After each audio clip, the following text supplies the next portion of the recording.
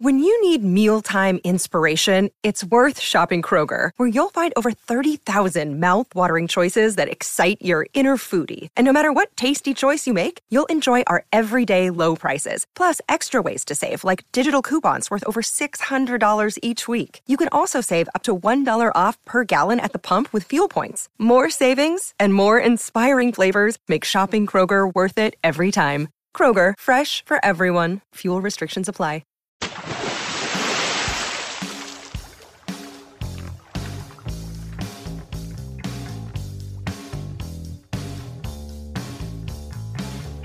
What is it about life that as the older you get, the more time you spend looking back?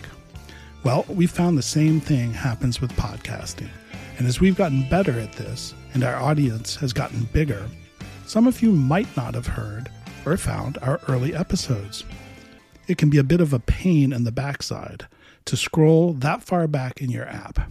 So we're revisiting some of our early favorites, slightly edited, in a new regularly recurring series we call In Case You Missed It. Hi, I'm Fred Armisen. And I'm Carrie Brownstein. And you're listening on the Pantheon Network. Hey everybody, you are tuned to Deep Dive, the All Music Books podcast where we speak to authors of music books, bios, history, and criticism. I'm your host, Steve J., and today's guest is Terry Crain, author of the book NEMS and the Business of Selling Beatles Merchandise in the U.S. from 1964 to 1966. Thanks for joining us. Thank you. So apparently the Beatles were not just a musical and cultural phenomenon, but as your book documents, they're also a merchandising phenomenon as well.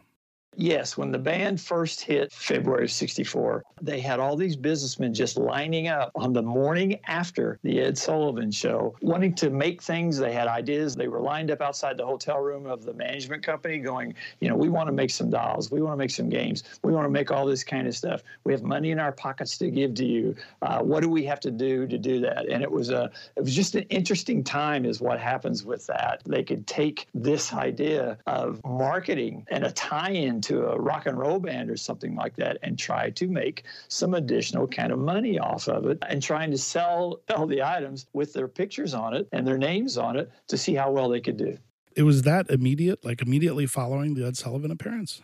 The next morning, the big day in music history is February 9th at 7 o'clock Central when the Beatles played Ed Sullivan. Well, I am a firm believer in that one of the next biggest things was the next morning when the business people who drove in from New York, who flew in from L.A., were lined up on their hotel rooms, beating on the doors. And as the management group talked about it, they were queuing outside the hotel rooms with just ideas and money ready to start doing something like this. But that's what started it, was that next morning after Ed Sullivan, trying to pitch their ideas of what they could do for the Beatles and what they could make in their likeness to try to sell to the American public. So apparently it wasn't just the teenage girls screaming and crying and waving their hands. It was the business people. Well, it might have been the business people watching their teenage daughters doing all that, where the light bulbs start going on with the ideas of we got to get in on this and we got to get in quick. There was no precedence. There was no blueprint. Nobody knew how long a rock and roll band that was this hot would last. So we got to strike quickly and see what happens here. Yeah, that's true, because a lot of people really thought that was going to last a month or a very short period of time.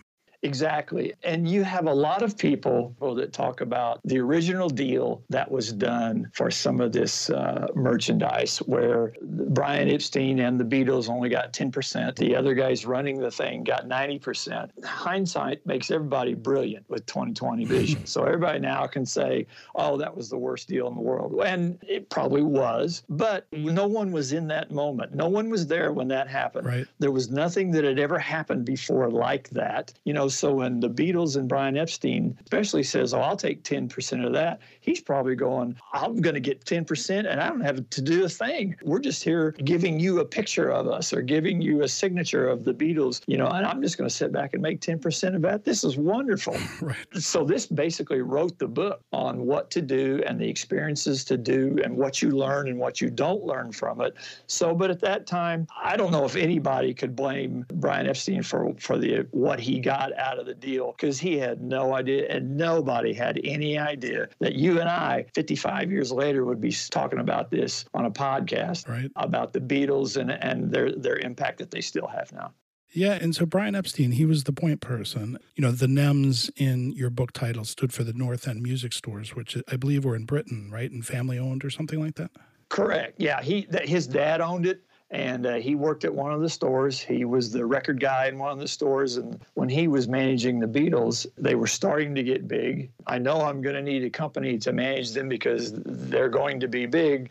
So let's see what I can think of. Oh, I'll just take the name of the store that I work at and turn that into a management company. So that's where he got the name for that. And immediately following that first rush of Beatlemania, as you mentioned, and it ran your book anyway from 64 to 66 and covers roughly 150 officially licensed items. In your book, you alphabetize all the different gear. And we're talking games and dolls and toys and wigs and jewelry and school supplies and bubble bath. Where did this stuff come from?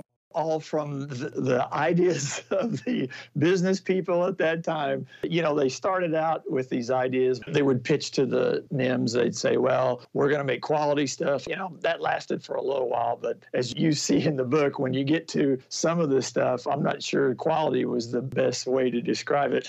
The reason I like it so much, there's about 150 items, and they're the coolest thing on the planet. You know, they might have not been the best quality. It might not have been the best made stuff and all that. But when you look back on it now, how cool and how cheesy and just how neat that some of this stuff is now that they put on the shelves of Woolworths and drugstores and Ben Franklin and all this stuff that just drove the general public nuts trying to collect all this and have a good time putting all this together. And you talk about one extreme to the other. There is all kind of stuff out there on this list that they would hope that maybe this one item is the one that's going to make my company some extra money.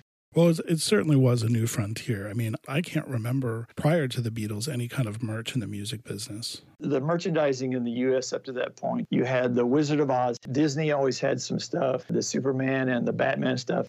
You ran into, for example, the Flintstones. They made the Fruity Pebbles cereal real early 60s, but you really didn't have a mass merchandising tie-in with anything like that before this happened. Nowadays, you can't go to the Avengers movie without going into Walmart and buying a million T-shirts, going into McDonald's and finding Avengers everywhere. Everything you see is there's ties in now to movies and groups and stuff like that. Well, none of that really existed before the Beatles. So if mom and dads want to blame Fat and Four for a little bit of that also. Who would have thought, you know, these young boys from Liverpool? Oh, exactly. And I think they are the ones, whether they meant to or not, and the businessmen helped out a ton, they are the ones that made a shift in the mass merchandising and the way the U.S. looks at that kind of thing, because it wasn't there before. The next thing you know, over the next 6 months with the Beatles and all that, you know, you're buying Beatles birthday cards, you're buying cufflinks, you're buying aprons, you're buying all kinds of things, and which would have never even been thought of even just a few months before. I have to admit, seeing the black mock turtleneck sweaters that the band wore on the cover of Meet the Beatles was one of the first items, correct? Yeah, over in the UK, they started marketing different things over there, and they put these patches on the black sweaters. Well, the company that were handling the sweaters, they weren't really selling that well. So the company went to Brian Epstein. They said, you know what, the sweaters are not doing the best. Can we at least take the patches off the sweaters and try to sell the patches by themselves? Well, they did that, and the patches are the ones that ended up on the back of the Rice Krispies box over in the UK, advertising for buy the Beatles patches and all that. Well, that's because they decided to take them off the sweaters to see if they could sell them better that way. Kind of a 2-for-1 deal. And did it work? They started selling more patches than they did sweaters. So there. Well, you know, I'm guessing there's a price point in there too, because the patch probably, you know, the kid at the table in the Rice Krispies says, I got to have that, as opposed to, you know, the turtleneck sweater. Exactly. Yeah, there is a price point. So, but at least with the lower price point, they're getting their names out there. They're getting the patches out there. The patches got the guitar on it, and John Paul George's Ringo on it. So now they're starting to get the name brand out to the public. Like you mentioned the Rice Krispies cereal box in the UK. Was that just in the UK, or did that come to the US as well? I believe that was just the UK, because when you see that patch on there, that's really the UK version of that is what it is. And, that there's that famous tie-in to that Rice Krispies box where if you ever listen to the old Rice Krispies television commercial over in the UK when they would always go, good morning, and, on the UK. Well, they go, oh, that's where John got his idea for the good morning song on Sgt. Pepper. So it's just an interesting, all these things that tie in together like that is just what makes stuff like this really cool. That's a very cool story. And I would guess Rice Krispies caught a lot of eyeballs. So you're listening to All Music Podcasts, a member of Pantheon Media. Hello, Pantheon Podcast listeners. Christian Swain here to tell you more about my experience with Raycon earbuds. Our family now has 3 pairs of Raycon earbuds around the house, and my wife just grabbed a pair of the Headphone Pros to replace some headphones from a company that was double the price. And yes, she loves them. Now, if you haven't pulled the trigger on a pair of Raycons, or even if you have, but you're in the market for another pair because they're just that good, well, now is the time to check them out, because they just launched their upgraded model of the best-selling everyday earbuds. With Raycon's upgraded everyday earbuds, now you also get active noise cancellation, ergonomic design, and multi-point connectivity that lets you pair with 2 devices at once. New quick charge function, 3 customizable sound styles, plus awareness mode. Available in a variety of vibrant new colors to complement any and all skin tones. I even have a pair of earbuds in a cool green color. I have tried just about every earbud known to humankind, and these Raycons are fantastic. Seriously, if you've been wanting to check out Raycons, there truly is no better time. You're going to ask yourself why you didn't check them out sooner, and Raycon offers a 30-day happiness guarantee. So what are you waiting for? Go to buyraycon.com/Pantheon today to get 20% off your Raycon order, plus free shipping. That's right, you'll get 20% off and free shipping at buyraycon.com/Pantheon. buyraycon.com/Pantheon. We're talking to Terry Crain, the author of NEMS and the Business of Selling Beatles Merchandise in the U.S., 1964 to 1966. In your book, do you have a favorite item or maybe the most unusual thing that you found? I like them all. I really do. There was one, I was shooting a photograph of the Beatles headphones, and I love the headphones. They looked really good. Well, out of the corner of my eye, I saw a Beatles handkerchief. It was laying on this guy's couch, and I go, oh my gosh, you got the handkerchief too. Well, the collector said, well, yeah, but that's just kind of a blah item. I like the headphones better. And I understood that from his collector's set. It looks so much better and all this. And I said, yeah, but from my point of view, the handkerchief is just as cool as the headphones because it's one of the 150 items. I think one of the weirdest things out there is the thing called the grow hair on the Beatles. You'd send off and you'd get this piece of cardboard in the mail. And this piece of cardboard, it had little dots on it where you could tear them off. And so it ended up being 4 slivers of cardboard. And they had a headshot of each Beatle on each cardboard. And what you did was you set this cardboard in water. And over the next few days, what you realized is on the head of each Beatle, they had chia seeds. So what happened was his hair started growing on the Beatle's head. It's got this great line in there. Watch them grow live hair in your room. And yes, even you can give the Beatles a haircut. And the other thing that I like a lot is the skateboard. Well, if you look in there about the skateboard, this was an item where they actually designed, they made the press release for the skateboard. The skateboard was made in Norfolk, Virginia by the Surf Skater Company. They took out an ad in a trade magazine, a toy trade magazine called Playthings Magazine in December of '64, where they advertised this. It had all this stuff. But to this date, I don't know of anyone that has one. So I don't know if it ever hit the market. It was an item. It was licensed by NEMS. I got the pictures of it right there in the magazines. I've got the Surf Skater Company telephone listing from 1965, but I can't find anybody that actually has ever had it or actually rode on the skateboard. So if that's their worst seller, or at least one that's lost to time, do you have any idea what was most popular or biggest selling item? The one that I know collectors want the most is the record player. They only made 5,000 of these Beatle record players. These record players were on sale for, I think it was $29.95, I think is what it was. So actually, when you went down the aisle of Woolworths and you saw this record player and it was $29.95, that was a lot of money back in 64 and 65 to buy for something. So not only did they not make very many of them, and because they didn't make very many of them, they were a high dollar ticket item. So everyone didn't buy one of these. So they're rare in that respect also. And now, if you ask most any collectors what one thing do they really wish they had, it's always the Beatles record player. Well, one of the many reasons folks should buy your book is I believe there is a black and white photograph in there of a bin in a Woolworths with a little girl next to it with all these Beatles gear and items on it. And it's just such a trip back in time. One of the things that drew me to this and the thing to do is like, let's take a walk down Woolworths aisles. Let's see what we can find. And if you were lucky enough to be in a market that had all of the Beatles stuff, here's the 150 items that are sitting in front of you. And if you had any thought about what to do in the future, you'd put every one of these things in your shopping cart and just ring them out. Exactly. So the band is aware of all this going on, correct, at this time? Yes, they're aware. They're not too aware yet of how much money they're making or not making, but they are aware that this stuff is going on in the UK and in the US, yes. And you mentioned earlier that, towards the end, maybe some of the quality kind of fell off. Did the band have any creative control for their likeness or their brand, or was that all in Epstein's hands? I talked to Tony Bramwell one day, their former Apple CEO and a great friend of the Beatles, and I asked him about that. And he said there was stuff coming in the mail every day from business people that had ideas. We want to do this and want to do this. So every now and then they might say, well, we don't think we should make that or that. But usually they left that up to the people in the higher management companies. And they tried to do some editing of items and all that. But especially when some of the things were being made that weren't licensed or knockoff items and all that, it became a pain. And I know that NIMS themselves, they actually started suing different companies in the mid-'60s about, well, that's not a licensed wig, or that's not a licensed shirt, or that's not one that we signed off on.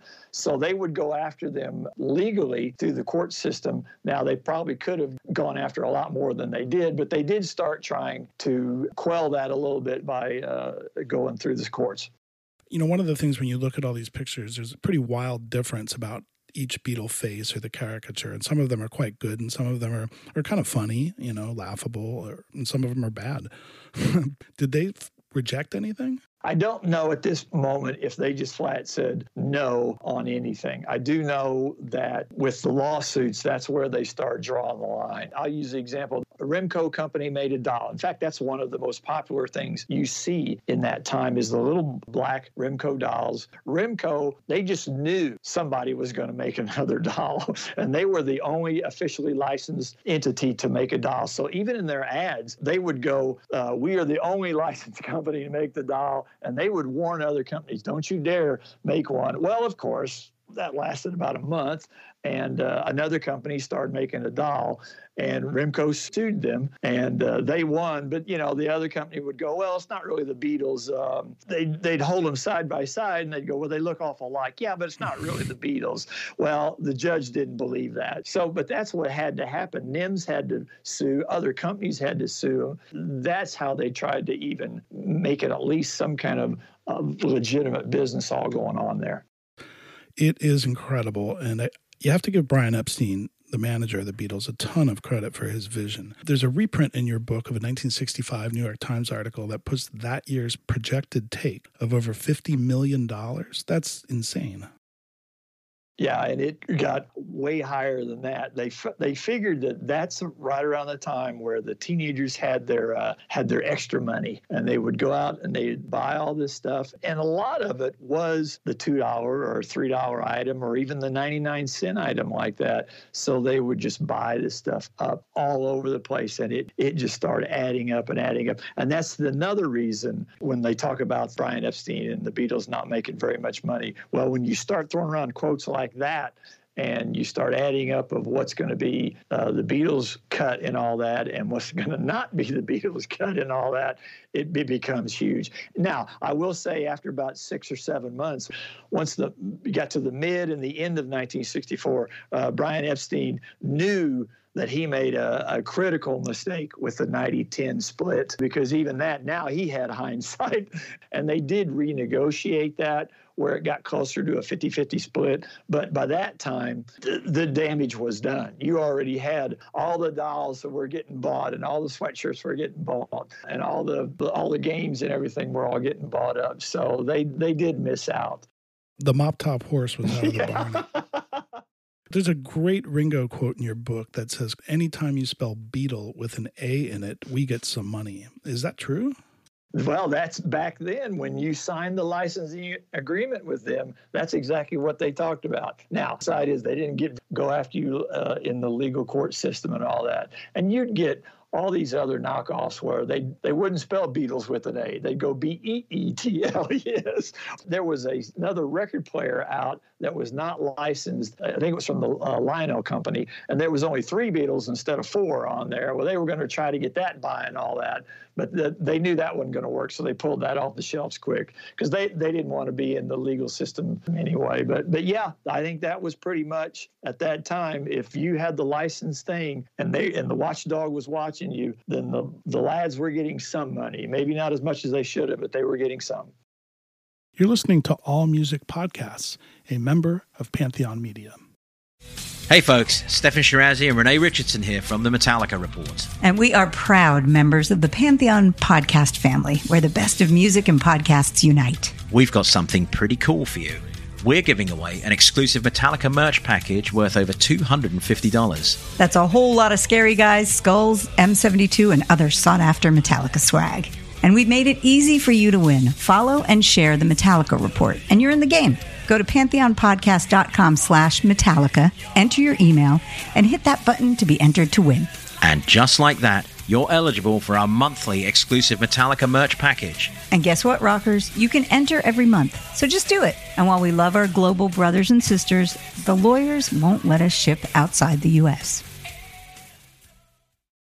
We're talking to Terry Crain, the author of NEMS and the Business of Selling Beatles Merchandise in the U.S., 1964 to 1966. So late in 64, into the early 65, the Beatle business, as you call it, sours. What killed this cash cow? Was it the competition, the unlicensed product?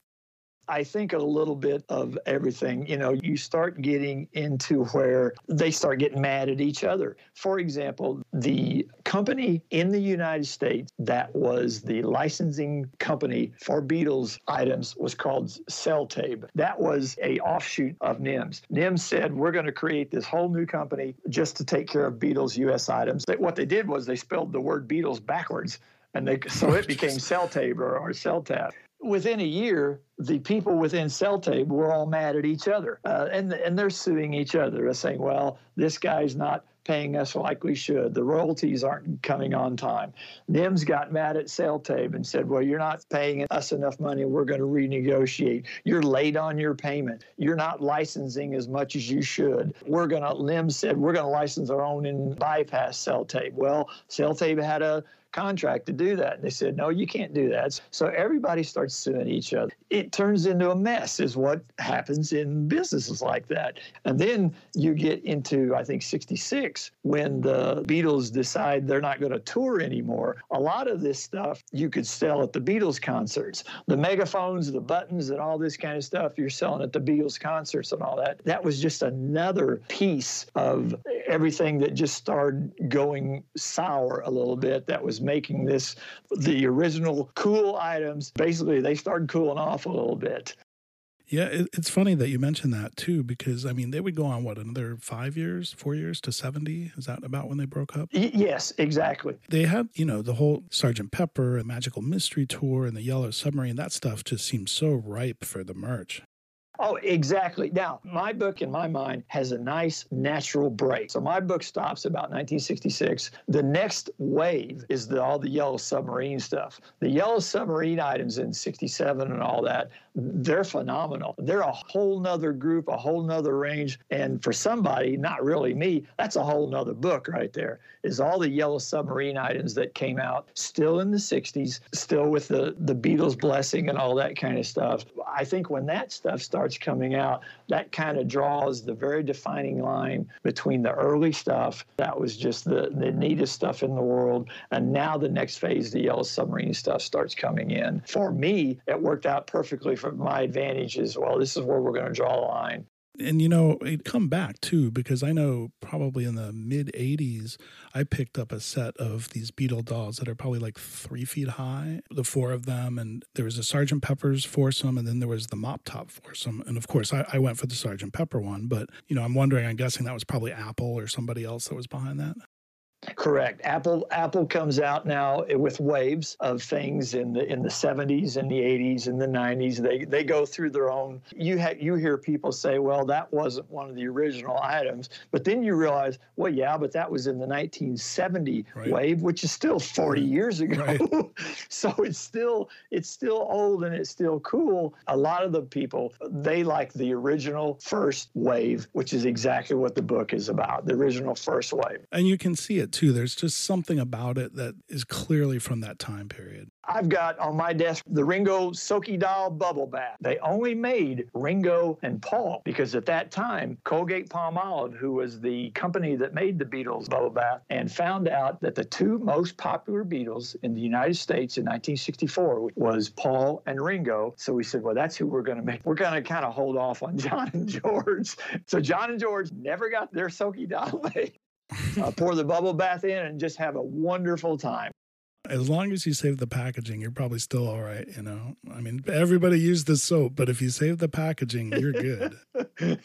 One of the things I wanted to ask you about, I find this whole conversation presages this whole explosion of merch in today's music industry. And it's not really secondary, but it seems that the model now is that the merch is supported by the music rather than music supported by the merch. That is the profit machine for the artist, right? They have figured that out, I believe, over the years. And if Brian Epstein helped write that so that he could help out inexperienced people over the years and bands over the years, he helped tell them what to do and what not to do. And apparently now the merchandise, everything surrounding the band now, no matter what you can do and what you can get out there and all that, just helps the cause even more. This started all that was, hey, let's try another wave of publicizing our band by making these goofy little things to see if they can be sold. And now it's in industry standard. So in closing, your book is highly researched and it's fascinating. What did you learn in all that research that you could share with bands or tastemakers about merch today, or any advice as to what to do, or even perhaps more prophetically, what not to do? Because the Beatles run was over quickly. Granted, they made a lot of money, but it was a short run.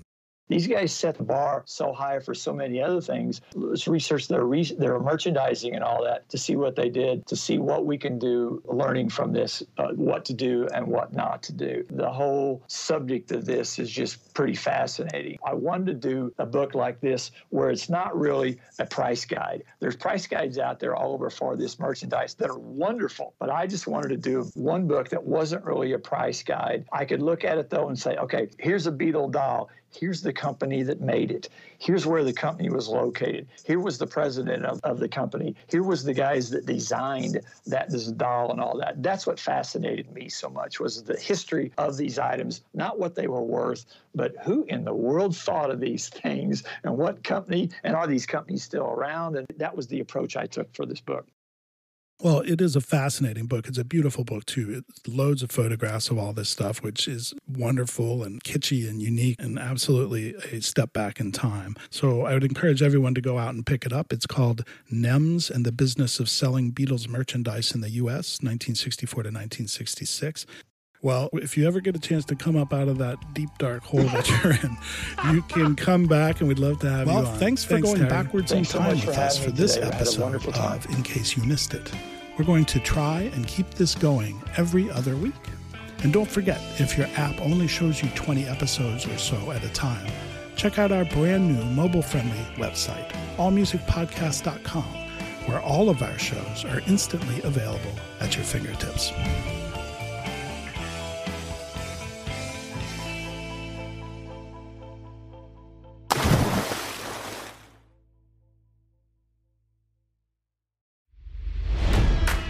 It's NFL draft season, and that means it's time to start thinking about fantasy football.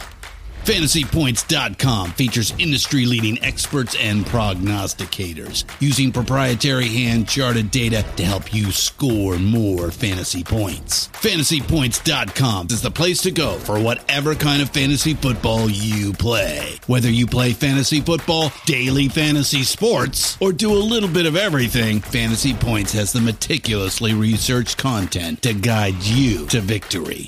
And why wait for the fall? Fantasy Points also covers the new spring football league, the UFL. Join the guru, John Hansen, Scott Barrett, Joe Dolan, and other massive names in the fantasy football universe with an exclusive offer. Use code Pantheon for 15% off any Fantasy Points package, including the all-in package, with access to every article, tool, and data nugget that Fantasy Points has to offer. That's FantasyPoints.com and code Pantheon for 15% off at Fantasy Points. FantasyPoints.com, code Pantheon. Score more fantasy points.